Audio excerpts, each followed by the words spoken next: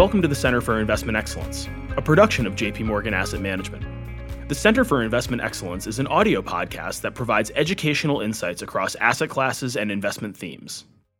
Welcome, everyone. Thank you for taking the time to join us. My name is Michael Smith, and I am a client advisor here at JP Morgan Asset Management with our Endowments, Foundations, and Healthcare Group. I'm thrilled to be joined by Andy Dacey and Anurag Agarwal to discuss how transportation as an asset class has shown resilience and to learn about the investment opportunities within the sector. Andy serves as both CEO and CIO of JP Morgan Asset Management's Global Transportation Group. Notably, Andy has spent his entire career, over 30 years, in the transportation sector, mostly in various roles at JP Morgan. He has significant experience in both advising and providing capital to transportation companies, as well as investing and building portfolios for our clients. Impressively, Andy has again been named on the Lloyd's list of the 100 most influential people in shipping globally, a testament to Andy's stature in the industry. Anurag serves as head of portfolio management and has over 20 years of experience in operating, advisory, and investing roles. He previously worked with Andy in JP Morgan's investment bank before coming over to the asset management side. Anurag runs North America for the Transportation Group and is responsible for all investor engagement globally. He's a senior member of the team and on the investment committee. Andy and Anurag, thanks for being here to share your insights today. Great to be here, Mike. Thanks, Mike. Great to be here. So over the next 40 minutes, Andy and Anurag will share their experience, viewpoints, and outlook on global transportation investing. Okay, Andy, addressing the white elephant in the room, how does investing in transportation make sense given the backdrop and impact of COVID-19?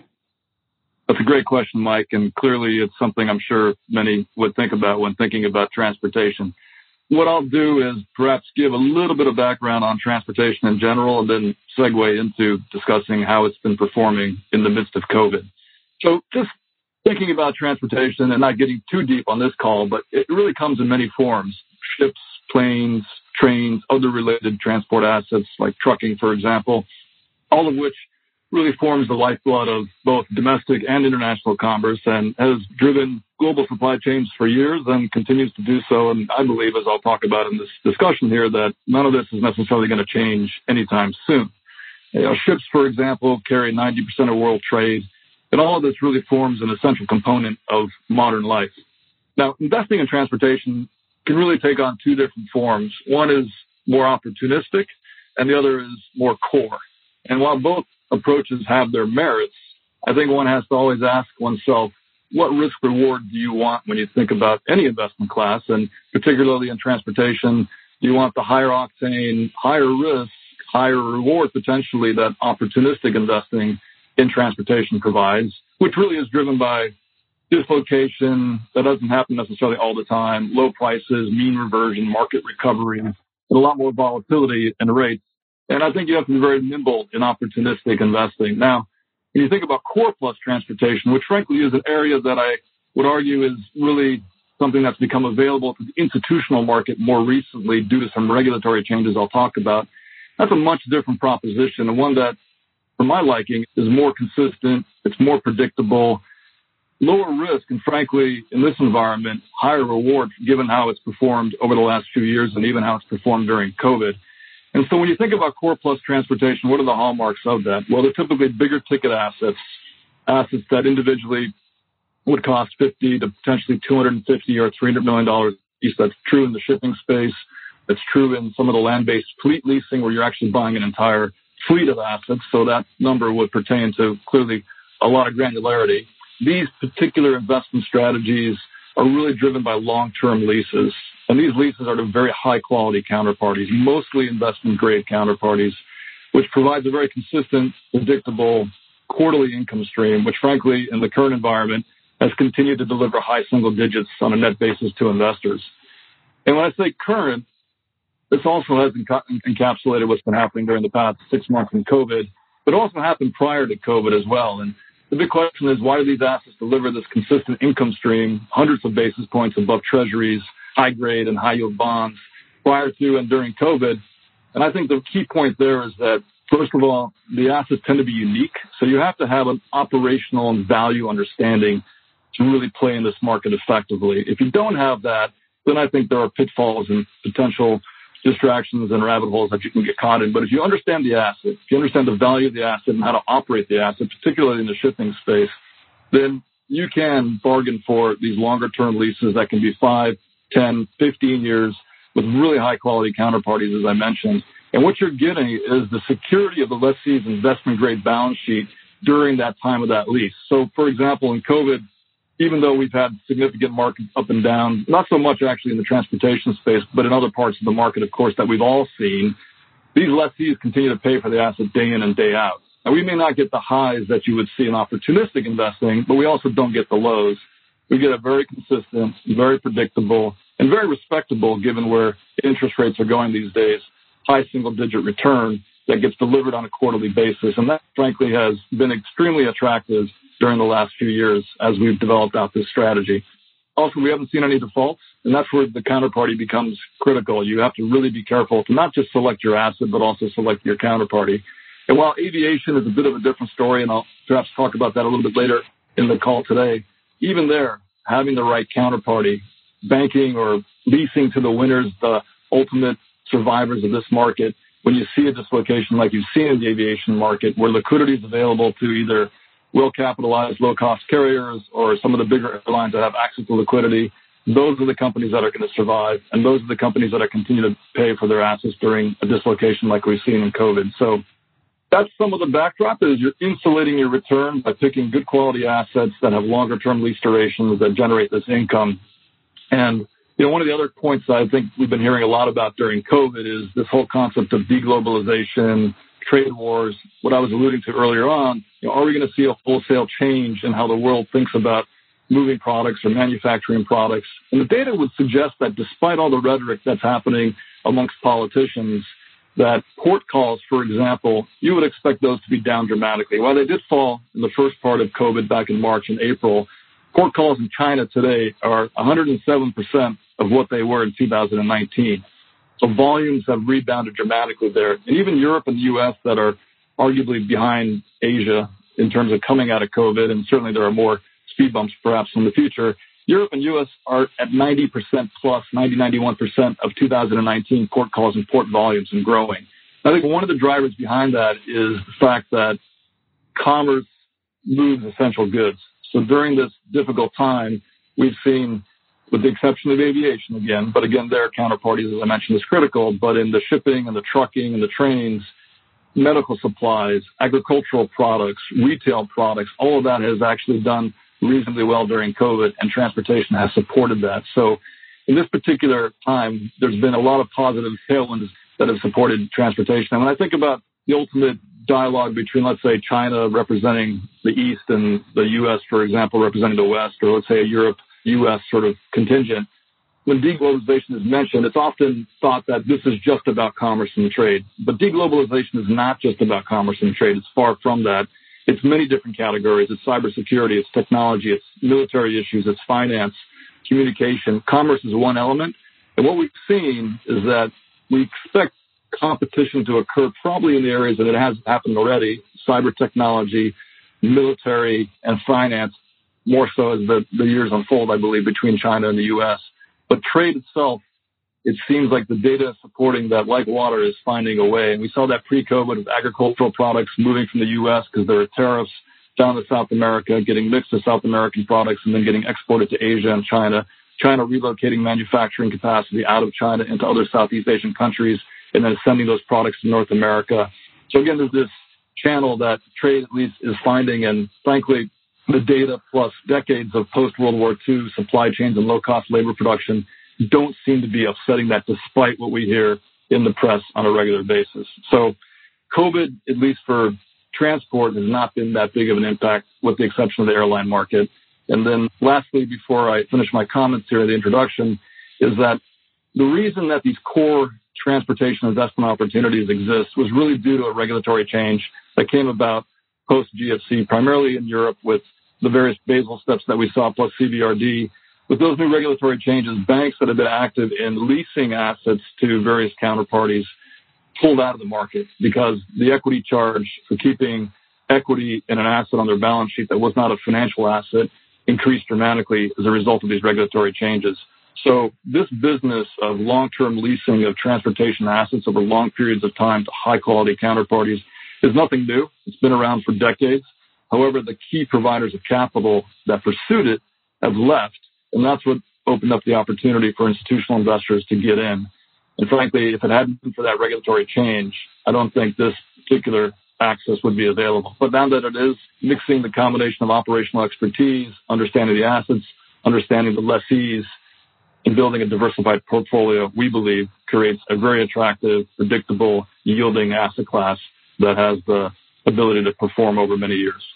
Yeah, that's really great, Andy. Thanks a lot for all of that great background. And I'd love to bring Anurag in there to continue on that in terms of giving us a little better understanding about how that income is being able to be generated from transportation assets. Anurag, could you maybe walk us through? I know Andy mentioned arranging for leases for the assets that are owned. Can you maybe shed some more light on that for us? Sure, Mike. Happy to do that. So I think as Andy was saying, it's really important when looking at transportation as a sector to separate the two bookends that one can invest using a totally different approach.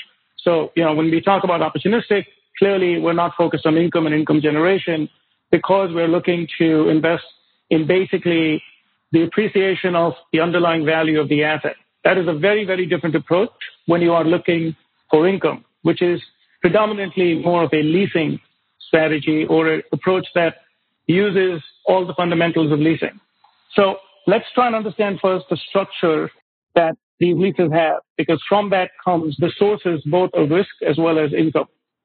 In transportation, for the most part, leases are structured to be what we categorize as take or pay.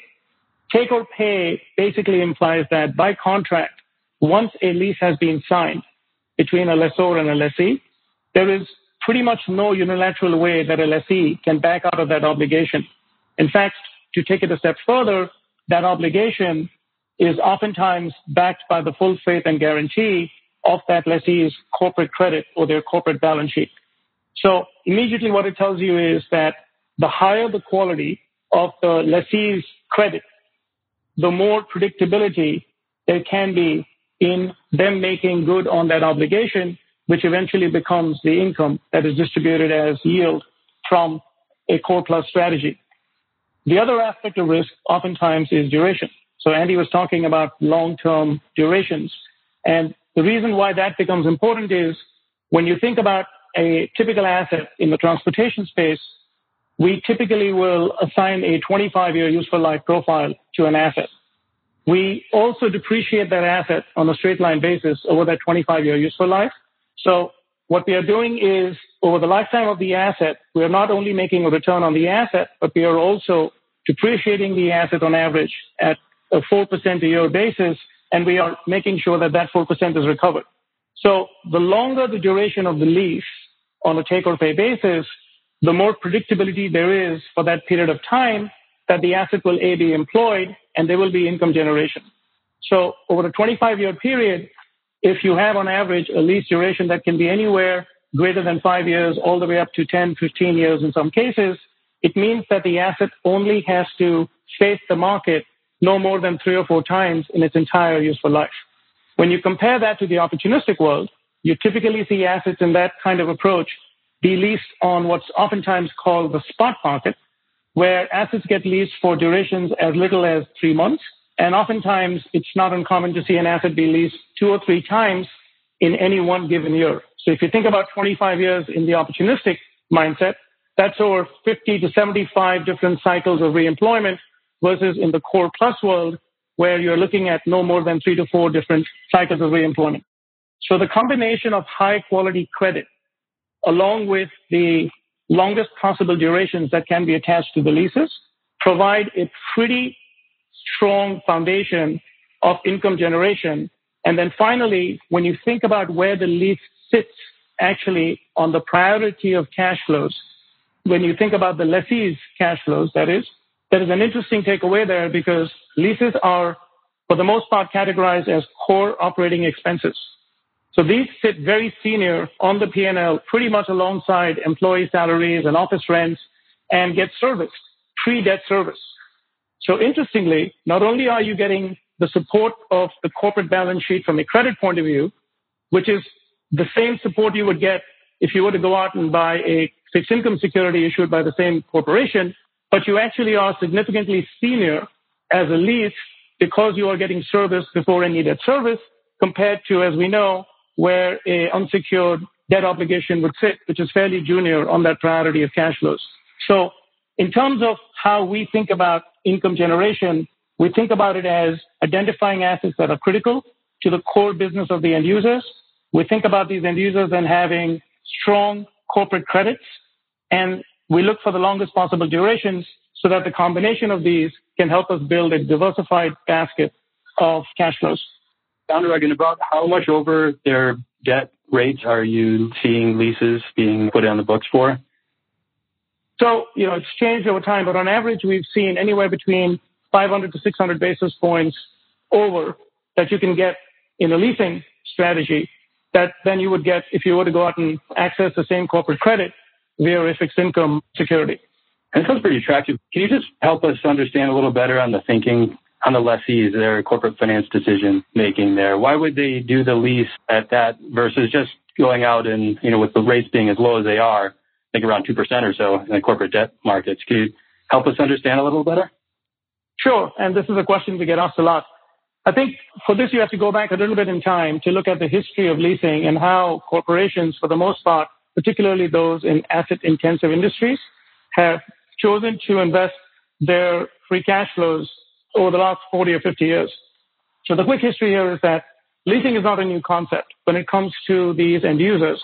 In fact, most asset-intensive industries of the world, energy and oil-related businesses, mining companies, utilities, industrial companies, all have always had a need for critical transportation assets to be part of their supply chain. Now, to your point, historically, there was a time where most of these corporations chose to invest in and own these assets onto their balance sheets.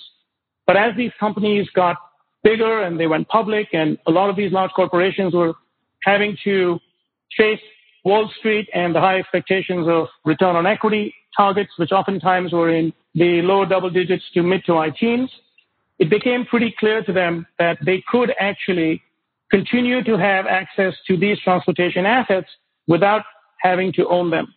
Particularly when you put into context the fact that were you to, as a large corporation, own an asset, while you still may get these low costs of debt rates, as you were pointing out, you still have to put some equity into the asset, and that equity oftentimes gets, or requires rather, to deliver a much higher target ROE. So I can tell you in my 20 years of doing this, I have still to meet a public company CFO or CEO for that matter, who wants to own an asset that they could have leased for, somewhere in the mid to high single digits in terms of cost versus having to deploy equity capital that they know actually is expected to deliver a much higher return to the street. So that's one main reason, which is it's dilutive to their EPS to own these assets. And it is also considered to be a non-core asset on their balance sheets when you look at their core business. The second is really this idea that, most corporations, as we know these days, are very focused on expanding their core business. So to the extent they have cash flow available for capital expenditures, I think Wall Street analysts and management, for the most part, prefers investing that capital in their core business. So again, going back to this idea that why own an asset that you can lease, and to the extent they can actually lease these assets for sometimes their entire useful life, pretty much the asset does for them what the asset would have done were they to own the asset. So there really is no incremental benefit for them to own these assets. So there is no real financial incentive. Yes. It's Andy. I thought I'd just add to your comments and two other really critical points about why companies choose to lease versus own. One is that, as you were alluding to the fact that they're big ticket assets, so they consume a lot of capacity on the balance sheet. And with those lower returns than the target returns that the company is trying to achieve, too much of your capital stack gets put into these lower returns, and that obviously is going to have the impact that they don't want, which you were alluding to in terms of not being able to achieve their equity returns. There's also a critical element, which is time, right? So these assets typically have useful lives of 25 years.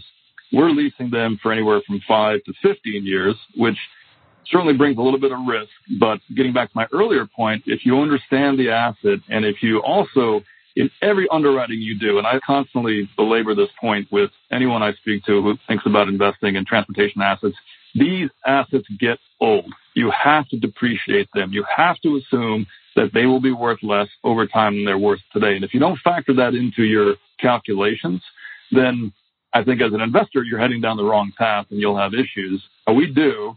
And on top of that, what that does, that ultimately mitigates the risk that we have by saying we're only going to do this deal if we can make the target return we're pursuing, but also that in 10 years' time, this asset in our underwriting is going to be worth 60% of what it was worth on day one if it's a brand new asset. So we provide that expertise, understanding what the asset's residual values are over time by being very consistent and conservative in depreciation, but also that's the flexibility that these end users like because they can lease it for 10 years and then reassess their needs at that point. Now, oddly enough, over time, we've seen that frequently these leases just get renewed. And once they get comfortable with the operations and the assets, they tend to extend them. But that flexibility provides some optionality to these companies that they would otherwise not have if they owned them.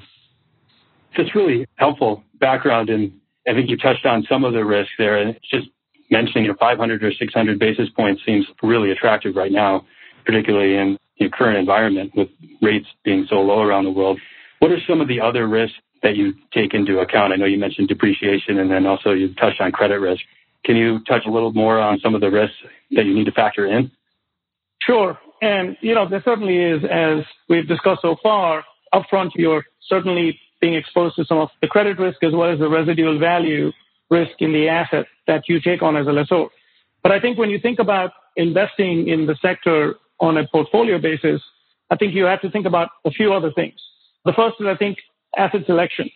Clearly, in an industry or in an environment where you are trying to get the longest possible employment for the asset, and you are also focused on other criterion like obsolescence of these assets from a technology and design point of view, regulatory changes. Certainly, the transportation industry is subject to a fair amount of regulation. Fuel consumption has become a very important criterion for a lot of end users. In most cases, fuel is a pass-through cost, so the end users are very sensitive to the fuel consumption specifications of the asset. And then finally, ESG, which continues to be a growing theme in the world that everyone is focused on, including us here at JP Morgan. So I think asset selection becomes a very important part of this. And what I can tell you is the way we see the world, we certainly tend to favor the younger, more modern, fuel-efficient, future-proof assets because we think they hold their values and are the most desirable in any given situation. We spoke about credit, so I won't talk much about that, but I do want to talk a little bit about concentration. I think when you think about transportation, and I think most people on this call have some exposure to transportation, be it in vertical leasing strategies that could be only in a part of shipping. It could be aviation. We see a lot of investors who have exposure to the aviation sectors. I think it is really important to take a step back and think about the benefits of having diversified exposure to the sector. One of the things we think about a lot in our portfolio construction process is how do we make sure that we are not taking too much capital concentration risk in any one type of asset, in any one particular sector, or even when it comes to the selection of our counterparties, we try to make sure that we are not taking too much concentration risk in any one industry or any one particular type of counterparty. So when you think about the benefits of having a diversified approach to transportation, it is a very broad suite of choices. You can invest within shipping. I mean, shipping is a broad, generically used term, but you have many different types of assets. You have dry bulk carriers, you have container ships, you have product tankers, you have car carriers. When you think of energy and energy-related assets, you have the traditional assets like the crude carriers and the chemical tankers, but you also have the new and more interesting assets in the alternative energy space, be it the gas carriers. We are seeing natural gas certainly end up being one of the more exciting news stories in that sector. The same goes with other sectors like aviation, types of aircraft. So there's many different ways to package and prepare a portfolio so that you are not taking too much concentration risk. And I think, at least in my opinion, when you are too exposed to a particular type of asset within a vertical or any one sector within transportation, probably from a risk point of view, that changes the profile a little bit. One last point, it just came to my mind, so I'll mention it, is I think you also have to think about execution risk. I think manager selection and the experience of the manager in having worked in the transportation space is fairly important. these are machines. There's a lot of technical management that goes into the operations of these assets. And particularly when you think about shipping assets, 90% of the time in the shipping world, the leases are structured such that the lessee is not interested in taking on the technical management responsibilities that come with the lease. So as a lessor, you are also expected to not only prove that you can manage and operate these assets for long periods of time, but you've actually done it, and you've done it well in the past. So a huge barrier to entry, as well as a huge process of establishing yourself in this market, is the technical management expertise that you can demonstrate to a lessee. And, I can certainly tell you, for example, we've been doing this for over 10 years, and I've invested over $6 billion in these 10 years into the sector. And we certainly have a body of work, over 1,000 leases that we have done over the past 10 years that helps us establish that credibility.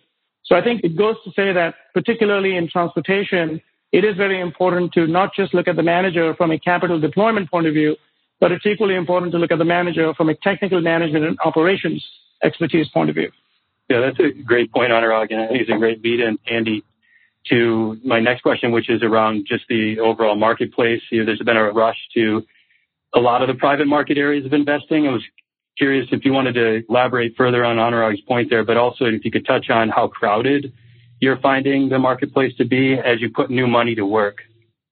Yeah, that's a great question, Mike.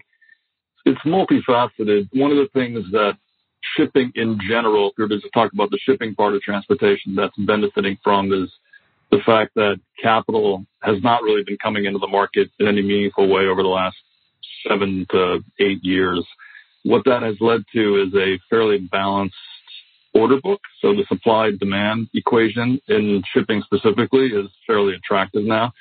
Less of an issue for us because what you'll see typically is not a lot of volatility in the values of the assets in the core plus space. Opportunistic assets do have more variability, but even there, things have smoothed out quite a bit compared to where we were back in the 2000s pre the global financial crisis, where you had a significant uptick in demand coming from China entering the World Trade Organization. That all is really gone now. And where that becomes interesting for us is that because these assets, and as Anurag very correctly pointed out, don't really confront the market more than, let's say, 3 to 4 times in the course of their useful lives, you'll see essentially the valuations drift down their depreciation curve over that time period. You might see some variation where they're 5% above or 5% below. But the point I'm trying to make is there's more stability. However, shipping, particularly in the opportunistic side, which are these small ticket assets that people rushed in and tried to take advantage of because they expected the values to pop up after some dislocation that may have occurred, that has actually scared off a lot of PE money that was struggling for or targeting the sort of 20+% returns. These big ticket assets, as Anurag very well pointed out, you need scale. If you don't have scale and the operational expertise to deliver the needed cargo transportation that these investment grade counterparties are looking for, then you really can't compete. You can't compete as purely a financial investor. You have to have the operational expertise. And I can't stress that enough because having that expertise allows you to compete for RFPs with utilities, with mining companies, with global conglomerates, whether it's in the energy logistics space, whether it's in the wind farm maintenance space, whether it's in moving iron ore, for example, for investment grade miners out of Australia. They want to only deal with companies that are going to deliver a high quality service and make sure that there's no blip in that service delivery. And that can come from everything. And that's why the way we think about it is having that technical know-how. And look, I've been doing this for 30 years. And if you'd asked me 30 years ago what an inert gas generator was or, what you were going to do to manage the, Corvallis pump systems on board, it's little engineering things like that actually deliver a much more efficient service, a much more fuel efficient service, which is really important because it's the lessees that pay for the fuel. So if you operate your ship that much better than the next person, and that ship is from an ESG perspective, technologically advanced and cutting edge, then you're going to get the 5, the 10, the 15-year lease, which is going to underpin this strategy. So having that expertise and the scale to insulate any potential variability that you might have is critical. So with significant number of assets, that just creates the perception from the counterparties that they're dealing with an operator that has substantial capital so that they can ensure that the assets are maintained at the level that you need. And all of that sort of packed together creates this formula, in my opinion, that allows us to get these longer-term, high-quality leases that generate this current income. I have a little acronym that I sort of keep in the back of my head from a diversification perspective, and I assume that maybe many of our clients on the phone today are Americans, and so this is a football analogy, and if we have any international clients, it's American football. But for those of you in America, you'll understand what sacking the quarterback is all about. So if the opposing team, the way we make sure that that quarterback is sacked, and I use that word sacked, and I've kind of taken liberty and used SACD, as sector diversity, asset diversity, counterparty diversity, and duration diversity. And that's our watchword in terms of how we build the portfolio. We sack the risk of the opposing team by having this very strong balance across these four critical pillars of how we approach portfolio construction. Yeah, Andy, I like the analogy, and I think it's great because you point out the diversification that's needed inside the portfolio of transportation assets. We get a lot of questions about transport with respect to overall asset allocation. Our clients are responsible for managing broadly diversified asset allocation portfolios. Anurag, how does an allocation to transportation fit into these broadly diversified portfolios?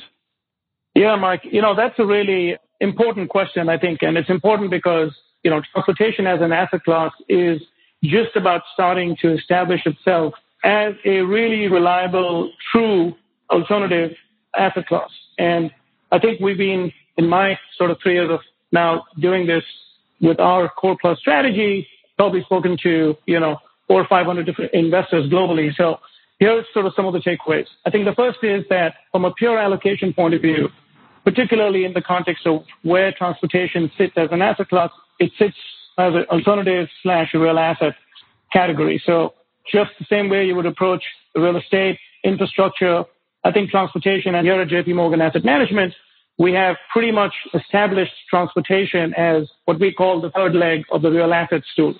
So I think alternatives, and within alternatives real assets, to the extent that allocation exists within a client portfolio, is where we see a lot of times the asset class being put into. We are also seeing a huge level of interest coming from the private credit world.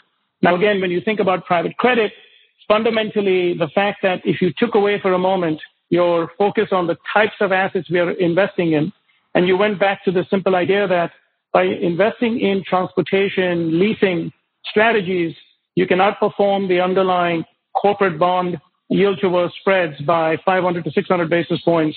That creates a pretty meaningful arbitrage in pretty interesting way to access the same corporate credit, particularly in markets like this. So for example, if you take any high quality investment grade counterparty that's rated investment grade, you're looking at 2.5% to 3% cash yields in this market, maybe even lower. When you compare that to the fact that you can get mid to high single digit cash yields on a quarterly basis, that certainly sets you up to make the argument for why the asset class belongs in a private credit portfolio. So we're certainly seeing some interest come from the private credit side. And I think at the end of the day, something that I've learned over the last few years is where the asset class belongs is sometimes a lot to do with, or is governed by, who is actually making the allocation. And what I mean by that is we've seen consultants, and we have a lot of consultant partners that we do a lot of work with. Consultants tend to have a fair amount of influence, and many times we've seen consultants that will actually put transportation within a private credit matrix. We've seen consultants that will come to the asset class, again, taking a more real assets-based approach. And in some cases, they will put this into quote-unquote strategic or opportunistic allocation, as we've also seen in some of the large public plans. So there is a little bit of flexibility that can sometimes be seen, but that comes, again, when it's driven by the approach of the allocator or the person making the recommendation. But I think in most cases, it's pretty much real assets and private credit, which seem to be the two most common places. Okay, great. Thanks, Anurag. That's really helpful. And actually, I'd like to circle back on aviation. I know you own planes. Andy, I didn't want to, and make sure that people understand exactly how you're owning planes, given the situation the airlines are in today. So if you could maybe help us understand that a little bit, that'd be great. Yeah, sure, Mike. At some point, we briefly talked about ESG as well, and if we have time, then I'd be happy to talk a little bit about that after I answer this aviation comment. Yeah, the aviation market, look, things are bad in the aviation space right now. And much like with leasing, the way that the aviation market typically works is you have airlines. They typically will own some number of aircraft, a little bit different than some of the end users we're talking about in, let's say, the shipping or other transportation spaces.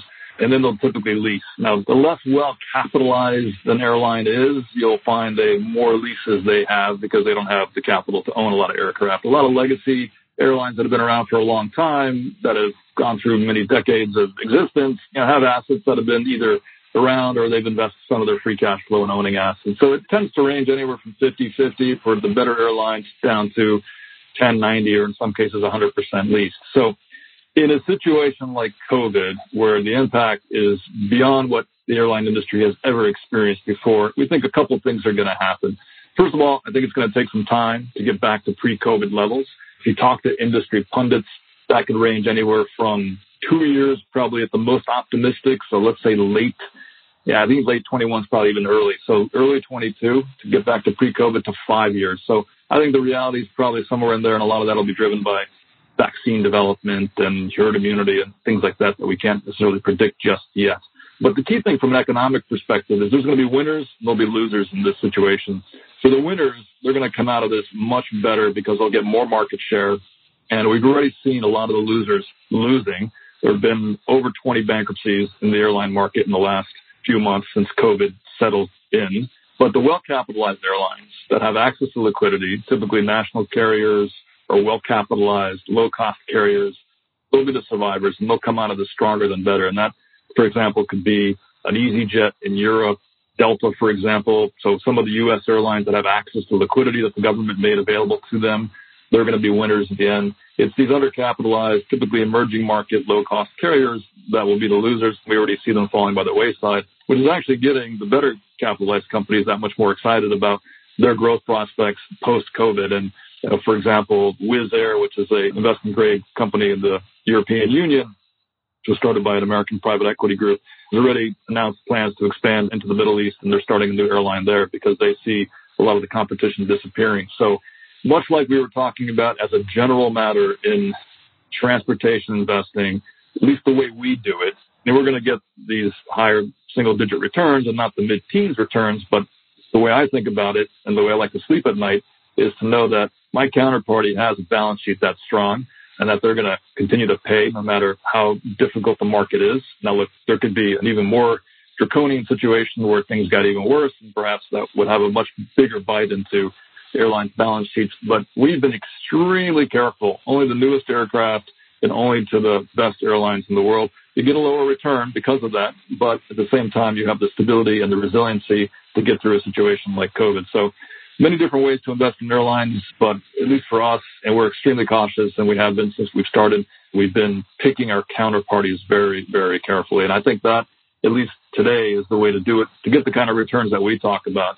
And maybe post-COVID, when the market frees up again, some of these mid-teen plus type midlife aircraft strategies will come back to sort of take root. But our approach, as I said, is a highly conservative one, and that same counterparty strength that we see elsewhere is alive and well in the aviation space. Yeah, and Andy, if I may just quickly add one point, I think, I'd mentioned earlier that asset selection is fairly important when you look at a source of both resilience as well as protection when markets change, like we've seen the current market change. And I think in aviation, that has also been actually truer than what we've seen on the shipping side. If you think about just, the ways one invests in the aviation sector, there are strategies out there that will potentially look at midlife assets, late life assets, older assets, and we've seen those strategies struggle more. Certainly, we've read about airlines that, while they may not have filed for bankruptcy, in an effort to curtail and cut on their costs, they've been phasing out a lot of their older fleets of aircraft. So again, if you are invested in a strategy that has midlife to late life assets, you're probably facing a little more risk. So I think going back to this idea of investing in assets that are young, investing in assets that are oftentimes the workhorse assets of the industry. In aviation, we tend to think of what we call narrow-bodied single-aisle aircraft, the A319s, the 20s, the 21s. We are seeing some positive news coming out on the 737 MAXs. Again, there is some hope that these assets will eventually get cleared to fly again, and these aircraft will also be part of the global fleet. But those are the assets that are much more in demand. If you think about growth in the aviation sector in the next 10, 15 years, that's where the growth is coming from. So I think it's important to also recognize that asset selection is probably as important as counterparty selection. when you think about aviation. That's a great segue, Anurag, into the ESG comment. Yeah, thanks, Andy. Yeah, that'd be really helpful if you could share your thoughts on ESG. I know Anurag mentioned it earlier, and Anurag might have some things to add on to that. Yeah, what I would say there is that it really lies at the heart of what we're doing in the core transport space. So core assets, as I talked about, are the larger backbone assets, bigger ticket assets that really form the foundation of the global transport system. As we've talked about, these are leased for very long periods of time. So end users that are investment grade also typically have a very high degree of ESG focus and sensitivity and want to make sure that they're involved in whatever they do with assets that within the confines of the respective industry those assets operate in are the most ESG progressive as possible. So for us to get these long periods of lease duration that I talked about, not only do we have to have the operational expertise, but the assets themselves, and this builds on Anurag's point about focusing on the most modern, most technologically advanced assets, those also have to be part of the proposition because it's those assets that will have the best ESG rating, they'll be the most fuel efficient, will generate the lowest carbon footprint. So all these companies that we work with, they think about this and they actually report their ESG, and typically we'll see, for example, miners in Australia, they report the carbon footprint that they produce from their activities. If we can give them assets that have a long delivery of carbon efficiency, that's going to be very attractive to them. And it's a really exciting future. You're seeing change in this space and across all different modes of transportation, whether it's ships or land-based transport, alternative fuels like LNG, LPG, hydrogen is being developed, certainly a lot of electrification undertakings. Ammonia is another, actually ammonia, oddly enough, for those of you who are engineers out there, you may know this, but ammonia produces zero carbon emissions. That's a very hazardous material to work with or fuel, but there are ways to solve for that. So that's an example of some of the developments that are happening in this space. Alternative energy management through wind augmentation for vessels, greater engine control through software and technology enhancements that allow engines to be modulated based on sea conditions or weather conditions. And that's true for aircraft as well as for ships. Of course, trains and trucks are all being electrified. So we're seeing, even though transportation may initially have this patina of not necessarily being something that you could do a lot from a carbon perspective, as I just mentioned, there is a lot actually happening in this space.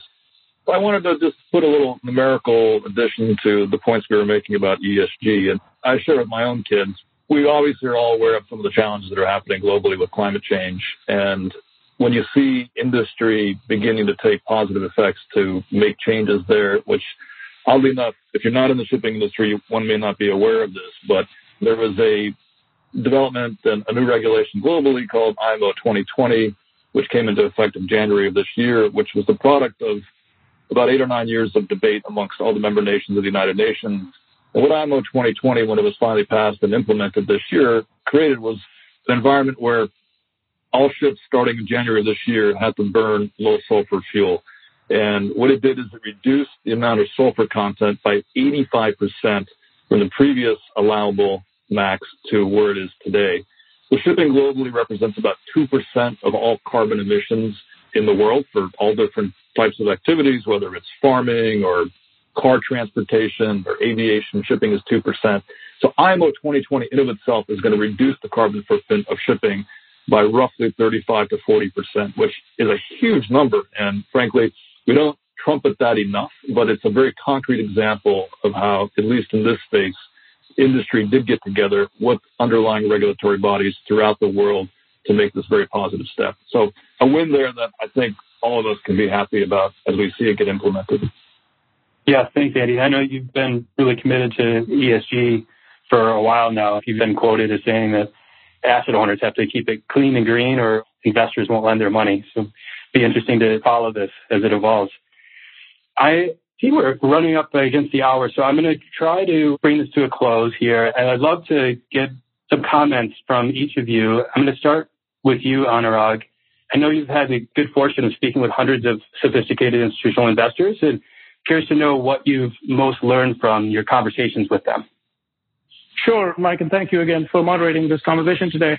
As I think about just the most recurring themes that have come up in my conversations, I think it is that investors today are looking for a true diversifier in their portfolio. Certainly alternatives as an asset class is starting to feel more and more attractive.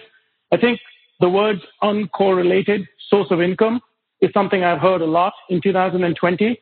And I think it's important when you look at possibly what was one of the most volatile quarters in the history of the public markets being the first quarter, investors are certainly looking beyond both fixed income as well as other ways where they can find sources of income. I think transportation as an asset class has certainly shown resilience. We certainly did not expect for the asset class to be tested with the backdrop of the market that we've just experienced. But within that context and beyond, I think we have recognized that this is an asset class that truly can be a diversifier, uncorrelated source of income. And I think more importantly, it is something that expands the classic definition of infrastructure, where we have a lot of people thinking about transportation as the moving part of infrastructure. So there's that piece to it as well, which deserves some consideration. And then finally, what I will say is that there is this general view that we're starting to hear now, where the 60-40 classic framework of a portfolio from an allocation point of view is starting to be rethought. And to that extent, we're seeing interesting new ways to introduce elements and asset classes that can further help our investors and clients achieve these end goals. So I think just lots of positive things and lots of ways to think about this. Thanks, Anurag. And Andy, given your vantage point of the transportation finance and investing arena, where are you seeing the most opportunity, and what's your outlook on transportation from here?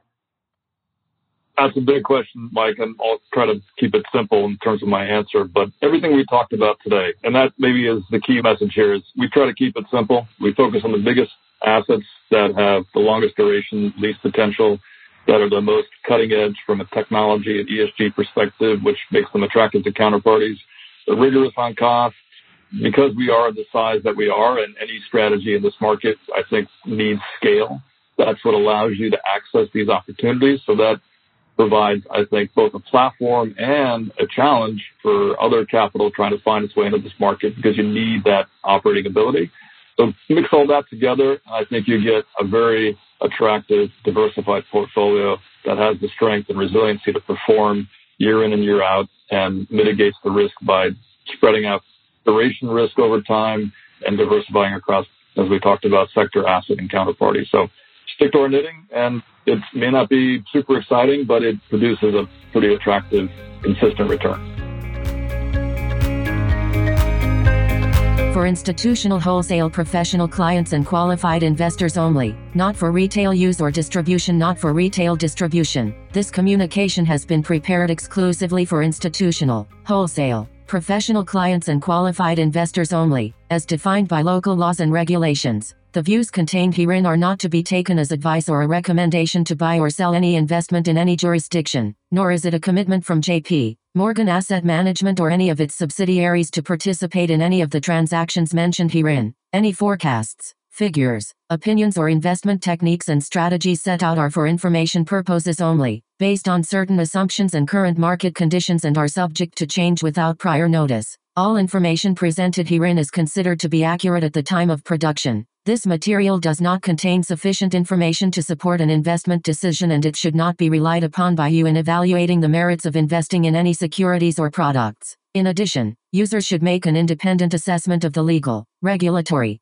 tax, credit and accounting implications and determine, together with their own professional advisors, if any investment mentioned herein is believed to be suitable to their personal goals. Investors should ensure that they obtain all available relevant information before making any investment. It should be noted that investment involves risks. The value of investments and the income from them may fluctuate in accordance with market conditions and taxation agreements, and investors may not get back the full amount invested. Both past performance and yields are not reliable indicators of current and future results. J.P. Morgan Asset Management is the brand for the asset management business of J.P. Morgan Chase & Company and its affiliates worldwide. To the extent permitted by applicable law, we may record telephone calls and monitor electronic communications to comply with our legal and regulatory obligations and internal policies. Personal data will be collected, stored and processed by J.P. Morgan Asset Management in accordance with our privacy policies at https://am.jpmorgan.com/global/privacy. This communication is issued by the following entities. In the United States, by J.P.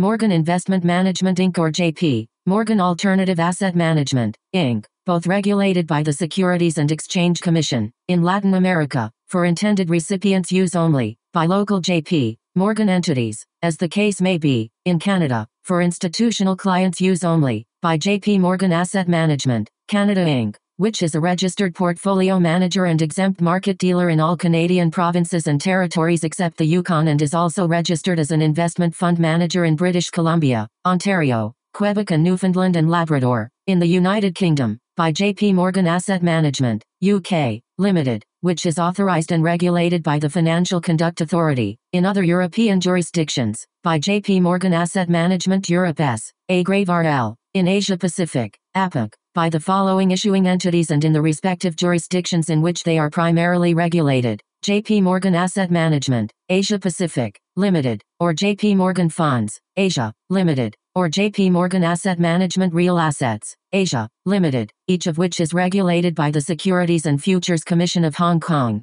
JP Morgan Asset Management, Singapore, Limited, Company, Reg. Number 197,601,586K, which this advertisement or publication has not been reviewed by the Monetary Authority of Singapore. JP Morgan Asset Management, Taiwan, Limited, JP Morgan Asset Management, Japan, Limited, which is a member of the Investment Trusts Association, Japan, the Japan Investment Advisors Association, Type 2 Financial Instruments Firms Association and the Japan Securities Dealers Association, and is regulated by the Financial Services Agency. Registration number Kanto Local Finance Bureau, Financial Instruments Firm, number 330, in Australia, to wholesale clients only as defined in Section 761A and 761G of the Corporations Act 2001, Commonwealth, by JP Morgan Asset Management, Australia, Limited, ABN 55,143,832,080, AFSL 376,919.